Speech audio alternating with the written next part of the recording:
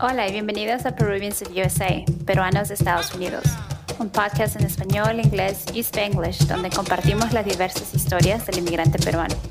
Mi nombre es Natalie Sofía y soy una chica peruana que vive en los Estados Unidos por más de 20 años. Welcome to Peruvians of USA, the podcast in Spanish, English, and Spanglish where we share the diversity of the Peruvian immigrant experience. My name is Natalie Sofia, a fellow Peruvian living in the US for more than 20 years. So let's get started. If something resonates with you while enjoying our conversation, please be sure to share with us in social media using the hashtag Peruvians of USA. All right, here's our conversation. Welcome, Elena, to Peruvians of USA. I am thrilled to have you here today. I cannot wait to talk to you about your business, your Peruvian story, which I think is so unique. Please introduce yourself to our audience. Hi guys, my name is Elena. I am the owner of Brooklyn Waterme Designs, which is a jewelry line for those of us of Andean descent who are from Peru or South America, and currently just surviving the pandemic one day at a time, you know? Yes, and I'm glad to see you're healthy. Hopefully everybody or your loved ones are healthy as well. Yep. We're surviving. We're here. We're inside. One day at a time. One day at a time. That's how we're gonna make it. I'm just gonna say first, Elena. I love the name Elena, and I shouldn't say this in a podcast, but if I ever have a daughter, that's her name. Like it, I've spoken it into existence. She'll be my goddaughter. She's my godbaby already. I love that name. And then also you mentioned Brooklyn Waterme Designs. You're not only the owner, you're the founder, owner, CEO. I'm just going to throw all of that out there. Humility. So I just have to say congratulations on you called it a soft launch, but it seems like a strong launch the way it's been performing. Thank you. And for the audience who's not familiar with Brooklyn Waterme Designs, is jewelry, like you mentioned, Indian designs. Yes, the designs have words of meaning to us. So I have Quechua earrings, which are from the Quechua people and the language that is spoken in parts of Peru and Bolivia and Ecuador.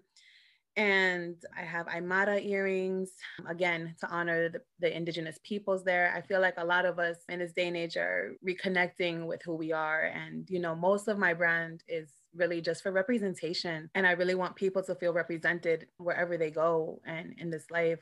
And living here in the diaspora, there's not a lot of representation of us. So I really, really wanted to do something to make people feel seen, That's beautiful. And I do think a lot of people are feeling seen. I have not yet seen necklaces with Peruvian map on it. I love the earrings with the sun and then they have the moon. Thank you. So 2 questions. Mm-hmm. What does Waterme mean? Waterme means woman in Quechua. So I figured I'd combine 2 of the things that brought me up, which is I live in Brooklyn. So I was adopted as a baby, and we'll get to that, I guess, a little later. But I was adopted to Brooklyn, New York. I grew up here, and, I'm a Waterme. I am a Quechua Waterme. I am of Quechua descent. So I figured I'd combine the 2 names. So. How did Brooklyn Waterme get started? Did you create jewelry prior? Tell us the origin, like the origin. Okay. The origins. Brooklyn Waterme originally was a different name. I really wanted to bridge the connection between Peru and New York. And I grew up with big door knocker earrings, that was the style, all gold, everything, nameplate chains. And I've always loved jewelry. I would show you my bathroom because that's where all my jewelry is. I do make some pieces. My daughter makes bracelets but most of the stuff that you see is not handmade, but it's given with love and it's my designs. They're like carefully selected and modified a bit to like fit the aesthetic that I think really represents us as Andean people. I think it's beautiful that you're also sharing this with your daughter and getting her involved with the jewelry design. Are there specific pieces that are more meaningful to you than others? Do you have favorites or do you love all of them? I do have a favorite. The Love Me Like the Sun necklace, the one that has a sun on it, is my favorite. It's the chacana that I have on right now. I've been debating, we'll get into this one in a little bit, but definitely also the Peru chain itself. On the back, there's a message. So you can't see that like just when it's straight on, but on the back, there's a message that says, you deserve to feel seen. And I really wanted to include that because I think, you know, Peru was not somewhere that I grew up, like, where everybody knew where it was. Like when I was growing up, I would be like, oh, I'm from Peru. And people would be like, where's that? And if there was no representation, people had heard about Ecuador, people heard about Colombia, people knew about Bolivia, but then they were like, they would name all the different countries and then I'd be like, okay, well, I'm from Peru. So I really wanted people to feel seen with it. And I also relate to that story of not feeling seen. Yes, there was a Latin explosion in the late 90s here in the US, but it was very PR centric, Colombian centric, because, you know, we had artists like J-Lo, Ricky Martin, we had Shakira, which I applaud all of them and all the work they've done, but you still want like, but I still don't see myself.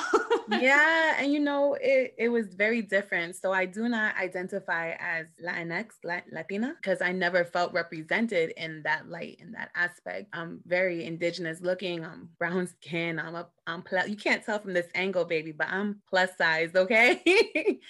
And, you know, all of them. But I definitely did not feel represented. And I really wanted people to, you know, see me. And so I saw the J-Los, I saw the Shakiras, and I saw, I don't know, whoever else there is. And I was just like, wow, these are very like beautiful women, but they don't look like me. Yeah. And being indigenous, you know, my parents are from the rural side of Peru, from the provinces, but I can only imagine seeing what people are considering these Latinas, and like all Latinas now gotta look like this, and then you know, reflecting on ourselves and being like, well, I don't look like that. Right. So where are the women that look like me, right? Yeah, and that's a question that I think a lot of young girls have and struggle with. So as I was researching for this interview, and I like to, you know, understand my guests, I did a little Instagram stalking. And one of your posts, you said, an introduction to you is your daughter. Yes. I saw that post. And that's my first post. Yes, girl, I scrolled all the way back. Oh, yes, come all the way through with the stalk. We love it. So tell us about your daughter. Okay. This might be a long interview then. My baby is 10 years old. She is Afro-Indigenous. Her dad is from the Caribbean islands. She's beautiful. Like, oh, she's so beautiful. She's such a kind human being, and she's just so loving. I had her at a young age. I was 19, and everything happened so fast, but she made me appreciate life so much more. Okay, I'm not gonna try and cry on here. But she's a really good kid, and I hope she continues being a beautiful human being that she is, and I love her. Oh, well, I can see that she has oh my God. We're not gonna do this.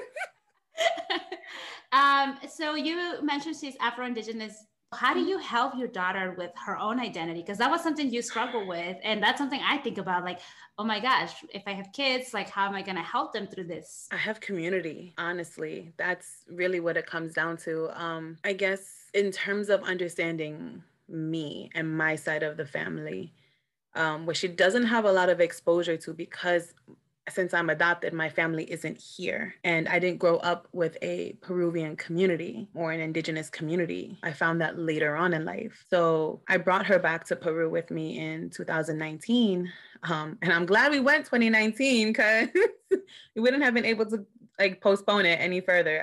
But I think it really opened her eyes. Sometimes in the moment, you don't get to really understand things. It takes you a little while. And over time, she's become just so much more aware of the things that go on in the world. And she's come with me already to so many different protests, so many different sit-ins, and so many different places that I think it's made her more understanding of the world. And then going back to Peru and meeting my birth mother, like that was her first time meeting her, and like it was beautiful. I think it really made her want to understand herself more. And in terms of her Caribbean side, on her dad's side, his family's here, so she has that culture here. And then it's such a broad spectrum, but I can only do what I can do, and I can only give her the tools and resources and the people here that look like her. And that's another reason why I started Brooklyn Watermees, because I wanted representation. I mean, how could I just represent one, knowing that there are Afro-Indigenous people? You know, I can't just say, oh, I mean, it becomes this whole, it's a whole, I'm going to go, I can feel myself like about to start listing everything. And I'm like, let me just keep it there. Yeah. I think also like one of the ways we as daughters learn to love ourselves and learn to accept ourselves is by seeing our mothers do that. Everything you're doing and everything you have gone through, which we'll discuss, it's only making her that much better and that much stronger as a young girl. So yeah. In a future young woman. It's an ongoing journey. So, you know, be kind to yourself, and like really what we say to ourselves matters. So if I'm having a bad day or I don't like the way something looks on me, I really try to make that conscious effort to not say it out loud, because I don't want her to get into that habit. We learn these things so young, and beauty standards here in the United States is not what every beauty standard is. Does that make sense? There's like this entire vision of what beauty is, and we all don't fit that. So that makes us feel less than. So I want her to really understand that no matter what the standard is here, the standard, she's beautiful. And I think we're all beautiful. Yes. All right. So let's talk about your story. You had mentioned a couple of times you are adopted. So take us to the beginning, 1990. Yeah, 1990. So I was adopted in 1990. Under the Fujimori regime. And at that time, Sendero Luminoso was making its way around. From the information that I've gathered and from the stories that I'm still limited to, because it's very traumatic for my birth mother to talk about it.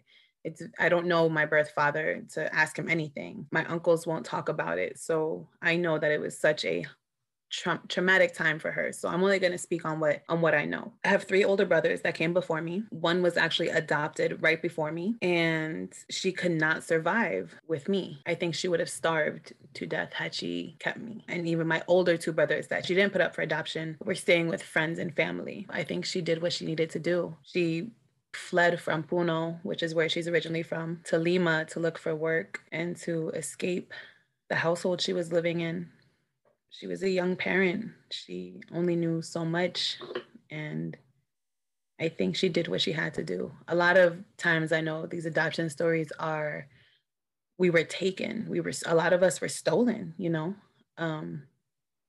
But that wasn't the case for me. My birth mother made a conscious decision to give me up, and as well as my other brother who was given up for adoption. We don't live together, and I've never met him in person. But I would like to, but it's just, I think that it's a hard story to share. Yeah. It's a hard story to share. I mean, for any mother, and particularly during those times where it wasn't only the threat of Sendero Luminoso, but also the military, who unfortunately, the story that I hear is that you didn't know which side people were on, and the communities that ended up paying the price were the indigenous communities in the rural side of Peru. And I recently read a book by a Peruvian author, which I'll share in a post, and I interview her. And she touches on some of those stories, and it's just heartbreaking. And there's some films as well, like that were popular a few years ago. I think it's like La Teta Asustada, I think was one of them that kind of touched on those things.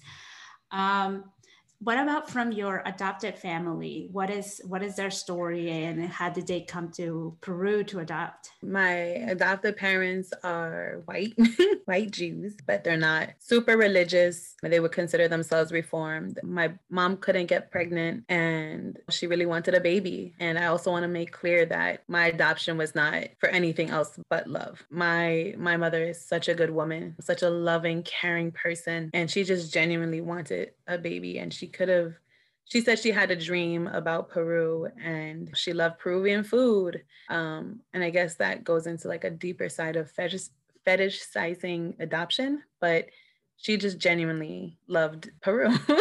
And she had a dream about Peru, and she was like, I think our baby needs to be from Peru. So my dad had already traveled down to Brazil years prior to my adoption, and he fell in love with South America too.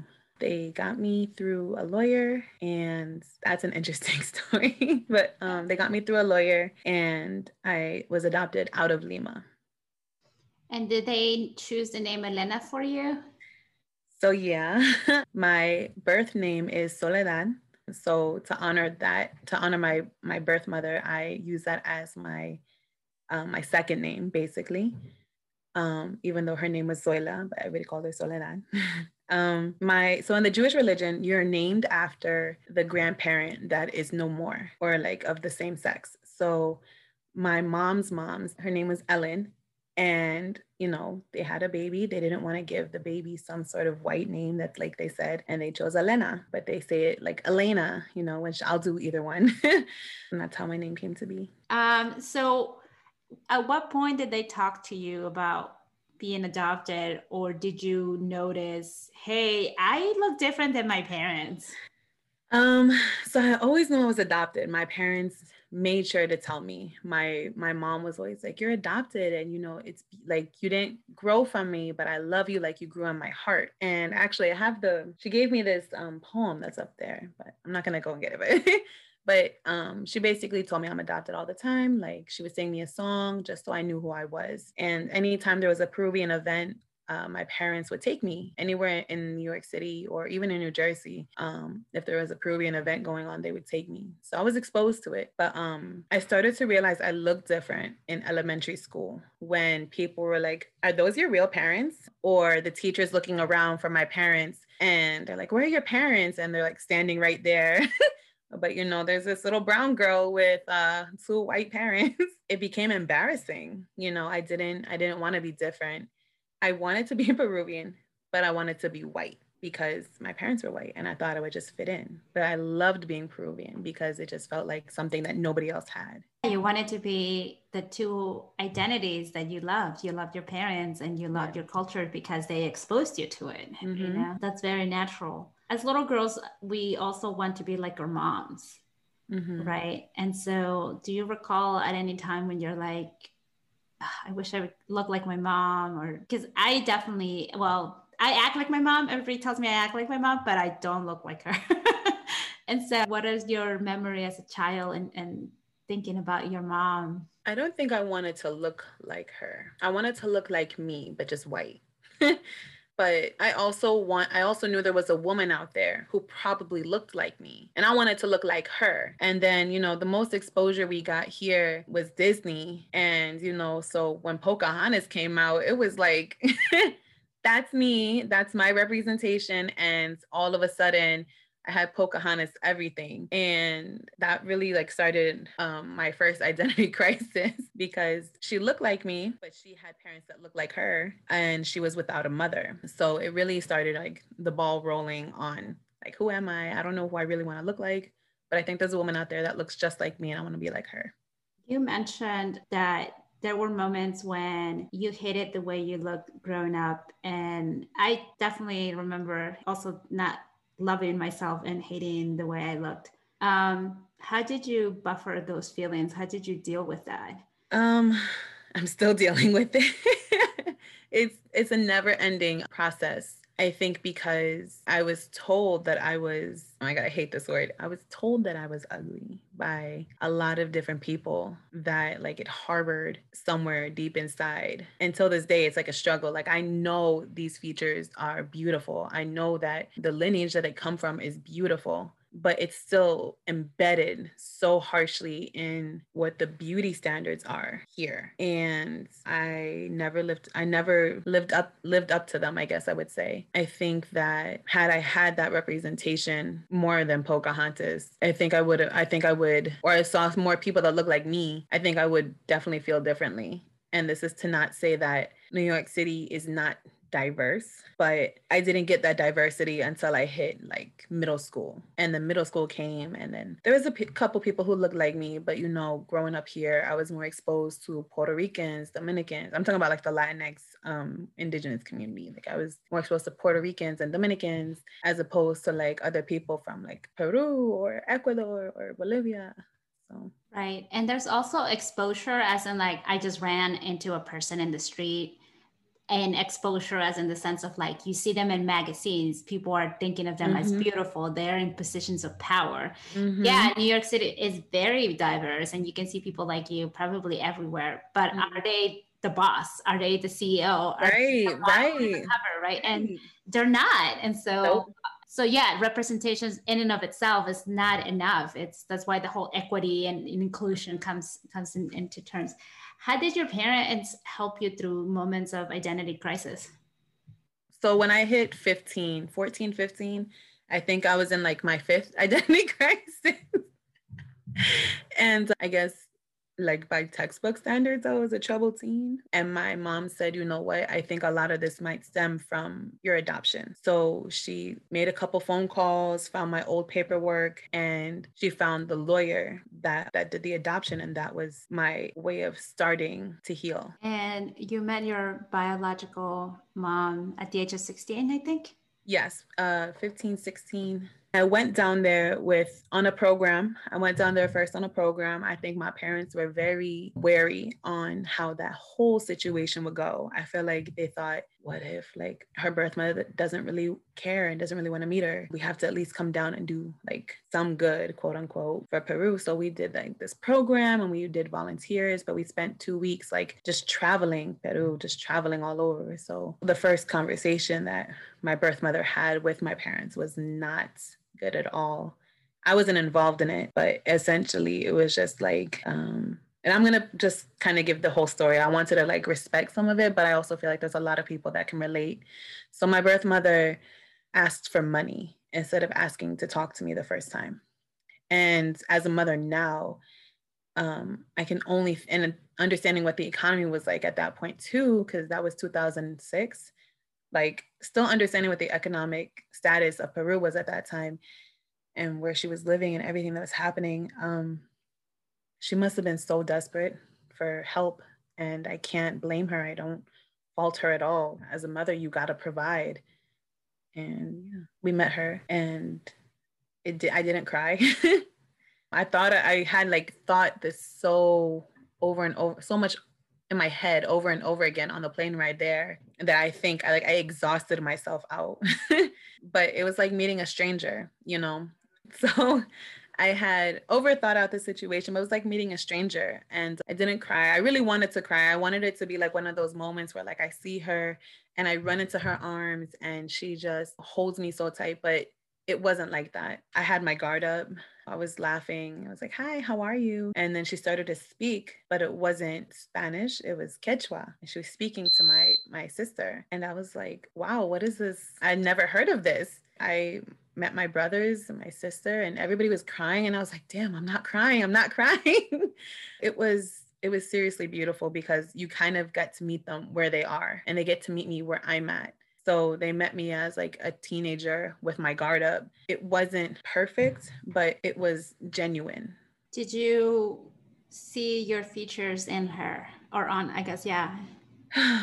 Yeah, we're splitting images. And a lot of people would say that our personalities are so much alike. And that's what makes me happy. I'm like, wow, like I never grew up with this woman, but our personalities are super similar. And I love that. I love that it's like, besides looking like somebody, that I've taken some of the life from somebody, like some of the persona. Earlier, you mentioned that first conversation between your birth mother and your adopted parents was perhaps not the best. It didn't go so well, and that there was an ask for money. And yeah, I love the fact that you don't judge her for that. It's just communities in Peru and the economy, and survival is priority, right? Yeah. And I also been in situations where this was several years ago, when I do visit Peru, some family member kind of like offhand would say, oh, don't you want to take one of my kids? As if it was that simple. Oh my God. For me to just like get them and bring them here and raise them, right? And at first it's shocking to me, just kind of like, you just want to give your kid away. But at the same time, putting it in the context of the situation and what they're going through and all the economy, I understand where that's coming from. And it's happened in my family where I'm about to. Oh, I'm sorry. I don't want to make it cut. No. I think it's beautiful. Like, I think, I mean, not the situation, but I think like it's okay to understand like how hard it is, and to understand motherhood, how hard motherhood is, how hard being a parent is, and then to have to put your child's needs first. So I know, so although like it's been a long process of healing, I understand it now as an adult. I can't say that maybe I would have done the same, but I get it. I get it now more so than I ever did in my entire life. I think that when people need help, it is so easy to say like, can you do this for me? Even though it means like I'm breaking my own heart to ask you to take care of my child, you know? So like I've heard that too from my family, like, you know, maybe you could take, you know, this person's kid. And I'm like, I'm not in a financial position to do that. And I hate saying that because I can only imagine the desperation that they must have inside them, or the knowledge they know to say like, you know, their life would be better somewhere else. The opportunities are greater somewhere else. And no mother wants to separate themselves from their kid, right? Even in my own story, we didn't all come together to this country. We kind of came one by one. Mm-hmm. And so there was a time where my mom had to let go of my brother. So he was little, he was like under 5. So he could come here. And then she had to come herself and leave me behind with my grandmother. And that in itself is traumatic to a mom and a child. And so it's just degrees different, but it's still the same. It's still like it's the exact same feeling. Like as you being a young girl, like I empathize with you on so many levels, because that feeling of being left, you don't forget it. And even though like I was too little to fully remember it, I wholeheartedly believe in generational trauma. Part of me has always been traumatized by being taken from her. Maybe I wasn't ripped from her, but I was taken from her. Even though it was willingly, even though it was a conscious decision, I was taken from her. And I know she's had like a hard life. When I first met her, it was not pretty, the whole circumstance of where her life was at the time. And I remember the last day that we were there, she came to the hotel that we were staying at to say goodbye, and she had gotten robbed the night before. So she had like slits on her face. And I remember she had so much grease on her face, just like Vaseline, I guess, to like heal it, to soothe it. And that was traumatic. So traumatic, to finally see her and then to know like, this is what I'm leaving you. I'm leaving, you know, I'm not coming back right away. I can't help you. I'm 16. I don't have a job right now, you know. To see her now, how she's grown so much as a human, as a person, as a mother. She is just in such a better place now, and she didn't scar from it. And I can see, but like when you see her, I can see it on her face. Like when I was with her, I would literally just go up to her and I would just like touch her face. And because the world is not always kind, but like we can be kind.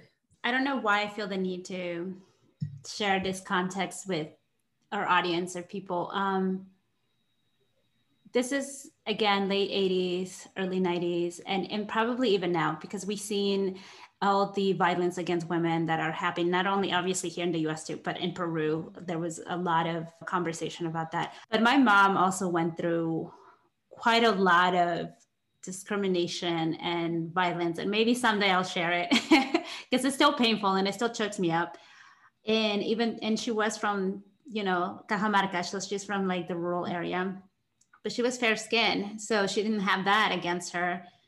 And she was in Lima and she still experienced that. So to think of everything that a woman could go through, and you know, in the rural areas of Peru where there's a lot of machismo, there could be a lot of violence, and there's not secure jobs. It's just really hard. And I guess I just want to share this with the audience. And oh my God, please. It's just because like I want them to understand that the context behind these stories, because I think it's important. And you know, like your mom just had it so tough, and you know, in comparison, just, and not that we need to compare who suffered the most, but like I also know that my mom's story and the things she went through in Lima, and I guess this is my call for everybody, just to be like compassionate and to have empathy for stories like this, and for women who are in this position, right?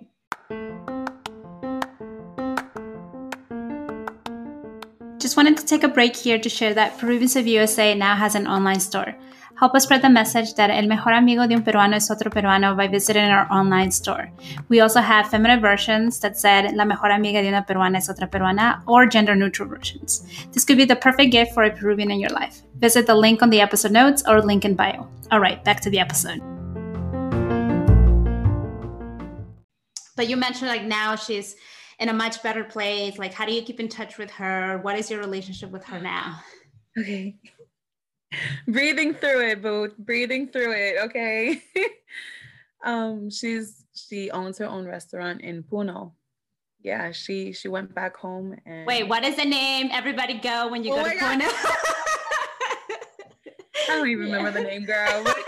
It's all right. You can text it to me later and I'll add it. We're all gonna descend. We're all gonna get this couch. But yeah, she has her own restaurant and she's doing so much better. Like, I look at her face and she's happier. I have a nephew down there. I have a niece down there. So she has them around when she goes to see them. And like, everybody is trying, you know, and now everybody's just, again, trying to survive during this pandemic, girl. But, you know, she's a lot happier. And I think it's because she went back home. I think leaving Puno was necessary for her to flee the life she was having. But understanding that Lima was not her calling, and going back home, I think has made her a lot happier. So I'm really happy to hear that she is doing a lot better and she's owning a restaurant. Yeah, and she's the boss. She's the boss. So you mentioned earlier, like, you know, you becoming a mother too has helped you understand that, yeah, you put your kids' needs first and you are willing to do everything for them so they have a better future and have opportunities. So I understand that side, and you know, becoming a mother helped you understand your birth mother, but how has it helped you understand your adopted mother? To say that I have traits from her as well, even though we're not blood related. This is up to the people who know me, but like, my mom is so loving. She's so caring and she's really funny. And she's just an overall good person. You know, like, I think that's the nicest compliment to give anybody. You're like an overall good person. She really is. I understand her in so many more senses now, though. What it was like to raise a daughter that doesn't look like you. My daughter, although she might be a little darker than me, she looks like her dad. Like, she only has certain features of me. And then this goes into the culture aspect, you know, what I cannot give her, you know, because I didn't grow up with Peru always in my house. I knew about it, but it was not in my household. So trying to bring those traditions in. So I used to think that my mom was just trying to like appropriate Peru culture, but now I get it, because I want that stuff in my house. I want everything that has to do with where I'm from in my house. And she doesn't look like me, my daughter. I'm sure she looks like me a little bit. People will have their opinion, but she looks like her dad. So, you know, I did just 9 months of caring for nothing, you know. So funny. I feel like I would be the type of mother that would say that. I'm like, excuse me, I did most of the work. Come back out a sec. Try again. Yeah. You also mentioned that you talked to other Peruvian adoptees. Tell us about that community, because I have not been exposed to that community, but tell us about Peruvian adoptees. All right. So those are my people. Like, there's a group for a lot of us, and it's so interesting to see. I feel like, and the communities that I'm already a part of, like in the adoptee group, will like kind of back me up on this one. I feel like having white parents is like a curse in its own way. Even though people be like, you're so blessed, like you're so rich, you're so privileged. And it's like, all right, if you think that, like, they're just families, you know, everybody got a story. Everybody has their own turmoil. Everybody has their own healing to do. Everybody has their own trauma. That goes for our white families too, you know. But I connect with all of them because we're all so different. We all don't have the same beliefs, but all of us have this connection on understanding, like when we talk about certain things, it's like I don't have to be politically correct all the time. Whereas perhaps maybe somewhere else I would be like these Caucasian people, but it's like, no, I'm saying white people, okay? Because that's who our family is. But they're amazing. They're an amazing group of people. Amazing. They become friends. They're my family, and I'm so thankful for them. Has the majority of that community been adopted like early 90s time, or kind of just spreads around? So I think there's a couple that were like 70s adoptees, but a majority of us are from like 85 to like 94. And I haven't met any younger adoptees than after 94. Yeah, I don't think so. And are the majority of Indigenous descent? Yes. Mm-hmm. Yeah, absolutely. And I think that says a lot in and of itself. I grew up with other adoptees, actually. I grew up with three adoptees in my life. One was like the brother of an adoptee. That was my friend. But I grew up with two. I grew up with one who was like Colombian, and I grew up with one who was Guatemalan. And the only difference though is like, this is where stories differentiate. So the girl I grew up with, who was Colombian, she was a white Colombian. She was, or white passing, I'm not sure which way people were saying it, but she was a white Colombian, and I guess she would identify as Latina. My friend who's Guatemalan, she is Indigenous. She and I look so very similar. People would think we were cousins or sisters, and our experiences are completely different than a lighter skinned adoptee, because she looked like her family. She looked like her parents, or she could pass, if she had lighter skin.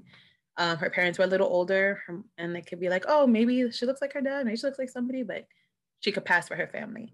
As for me and my other friend, it was like, oh yeah, this ain't your blood over here, So it's different experiences for everybody. And it's not to knock anybody's experience, but it's definitely different experiences for all of us. Are there organizations in Peru or here that are trying to sort of bring the Peruvian culture closer to the adoptees? There's programs that will allow you to go down to volunteer at like orphanages or churches or something.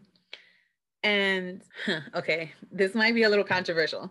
While I'm thankful for these organizations because they allow us to go see where we're from, it's expensive. It is expensive. So it's not accessible. And I feel like the minute that people hear that you're adopted, they think you're rich, but it's nah.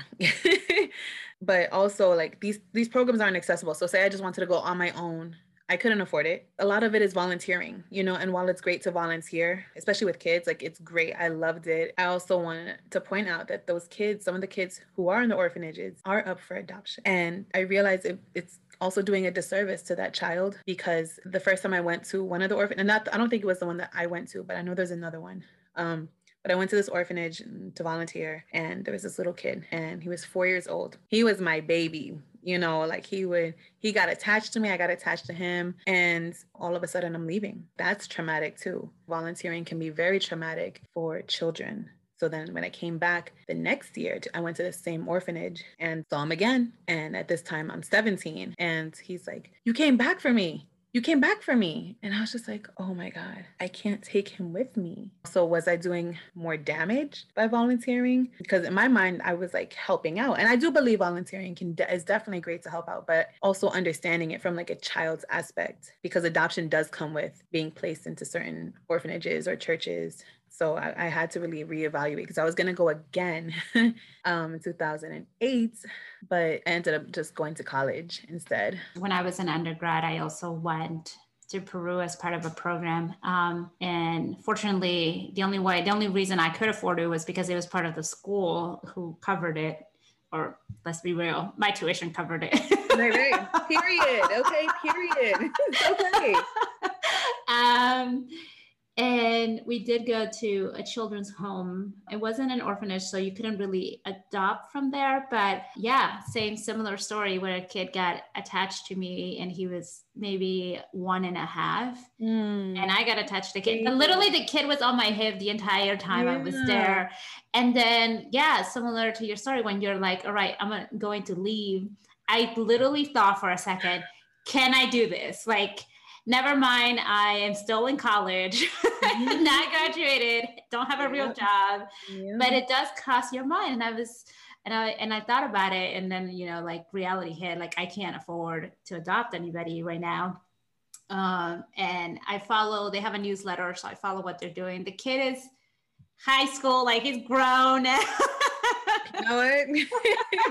And it's just crazy to think like, wow, I literally thought about, you know, like, and that in and of itself as well is another thing that's traumatic with adoption. So when I see kids who are in Peru and are in orphanages or up for adoption, I'm like, oh my God, the assumptions that come with adoption are you're rich, you're privileged, you have everything you want in life. And it's just like, that's not true for all of us, you know? That's not true for me because I ain't rich.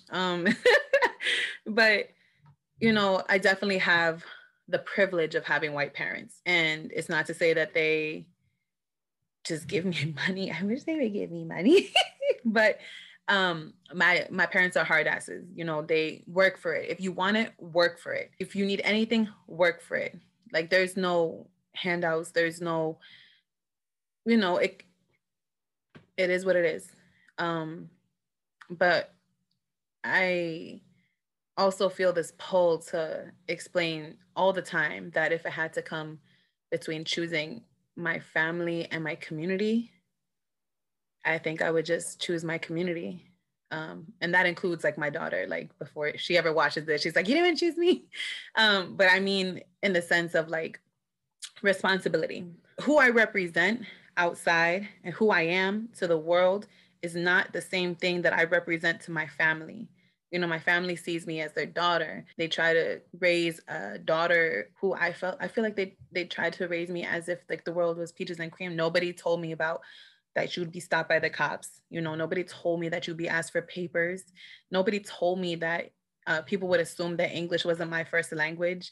You know, nobody told me any of that. So that stuff I had to learn on my own, but I have this responsibility to always say my community is super important to me and I would have to choose them because that's who I represent. At the end of the day, there's going to be another generation. My daughter, I represent her. So how could I not choose like my community as opposed to like my parents' views? And my parents are very liberal. So, but I feel like there's also that distinct of like when you're adopted, you become white. I don't know if that makes sense. I feel like it's on a tangent. No. It makes sense. As you were speaking, I thought about what impacts your community impacts you directly, and what contribution you can make benefits your community directly. You are one with your community. Mm-hmm. Whatever happens to your community could happen and may happen to you. You explained it so well. I'm like, you're like this. And that's not the case with your parents because your parents don't look like you and they have not been impacted in the same way as exactly and as your community has. Yeah, no, I think that's a very clear message. So as we talked about like possibly adopting kids when we were not even ready to, what message do you have for people who are thinking of adopting kids who don't look like them, who don't share the same culture? Do your research. You know, do not adopt somebody just because it is like this mentality of saving somebody. Adopt somebody for love. Once you adopt a child, we're not toys. You can't just give us back. You can't just put us back on the shelf and say, you know, I'm gonna try another toy. You know, we're not figures. We're people. We're human beings that are traumatized. We come to you traumatized. And if you adopt us, understand that who you're raising may not reflect you. Do your research. Make sure that you are prepared. It's really in it for the lifetime. You're in for a lifetime of questions, a lifetime of talking, and a lifetime of healing, honestly. So just do your research.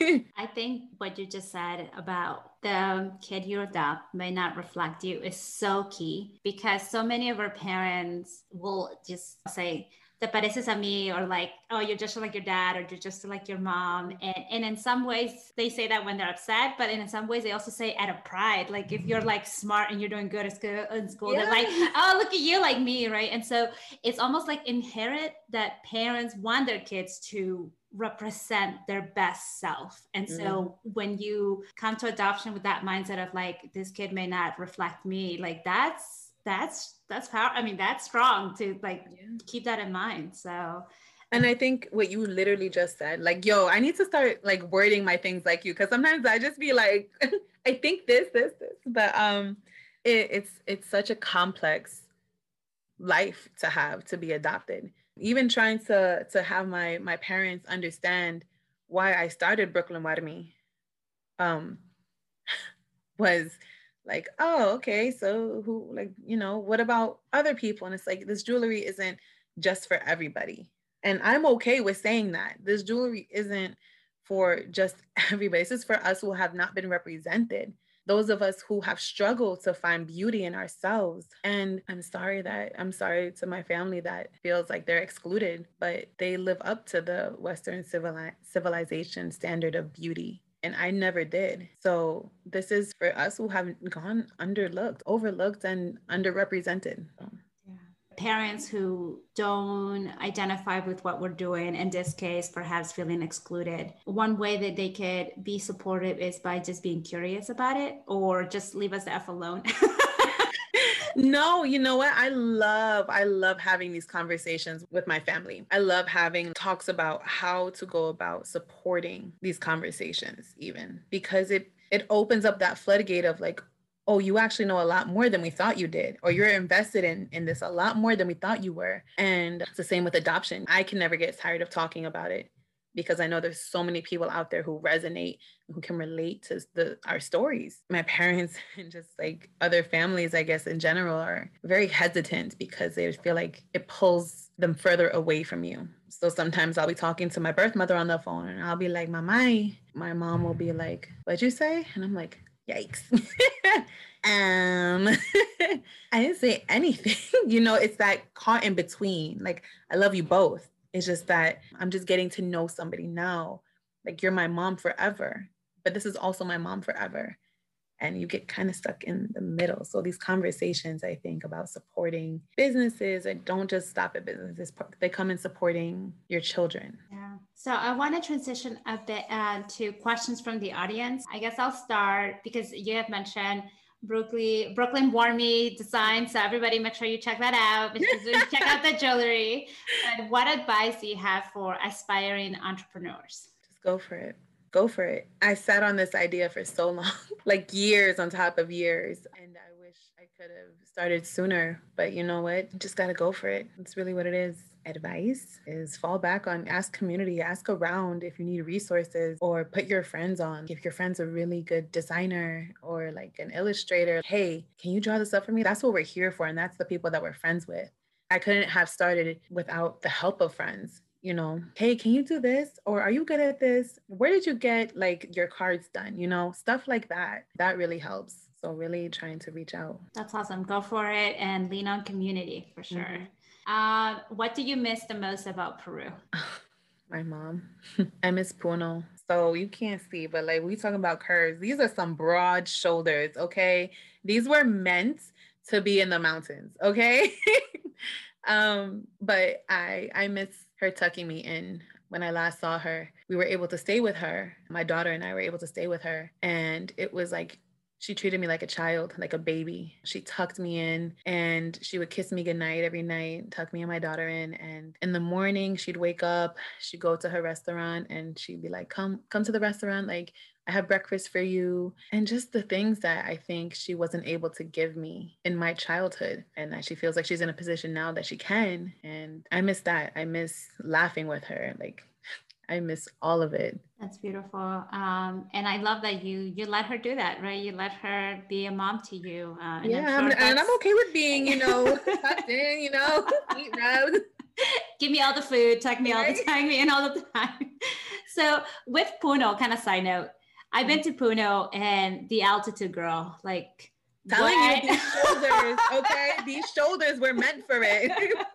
I was like, I am moving so slow. And I would see elderly people passing me by, 5 minutes walking, and I'm like moving so slow. So my daughter had a hard time, and I think it's because it was her first time. But me, I was like, oh, we're good. I'm good. What's the day bringing? But yeah, definitely like my body type was not meant for here.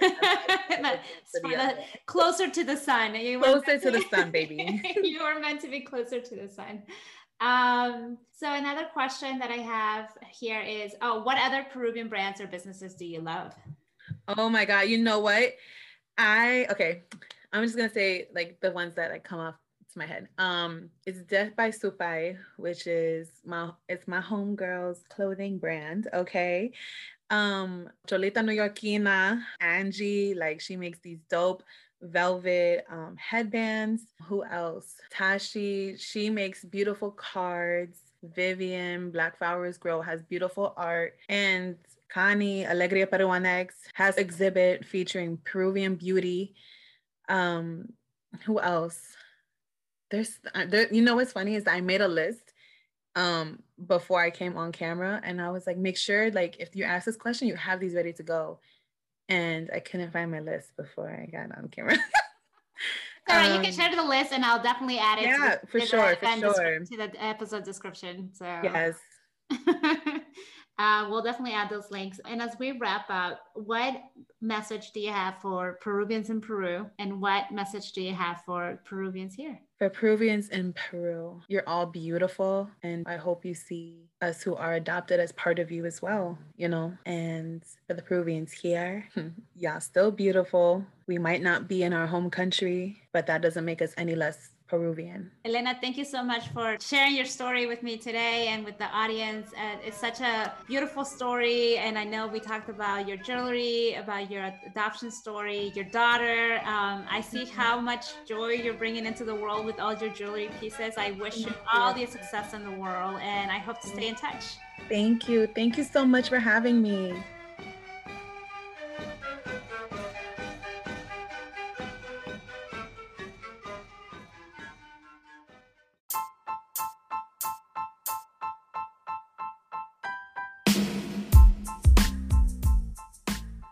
Thank you for listening to Peruvians of USA. If you like the show, make sure to subscribe and review on Apple Podcasts. It lets other Peruvians find the show. If you want to hear more from me, you can follow me on Instagram at Peruvians of USA. I look forward to connecting with you there. And remember, el mejor amigo de un peruano es otro peruano. Ciao.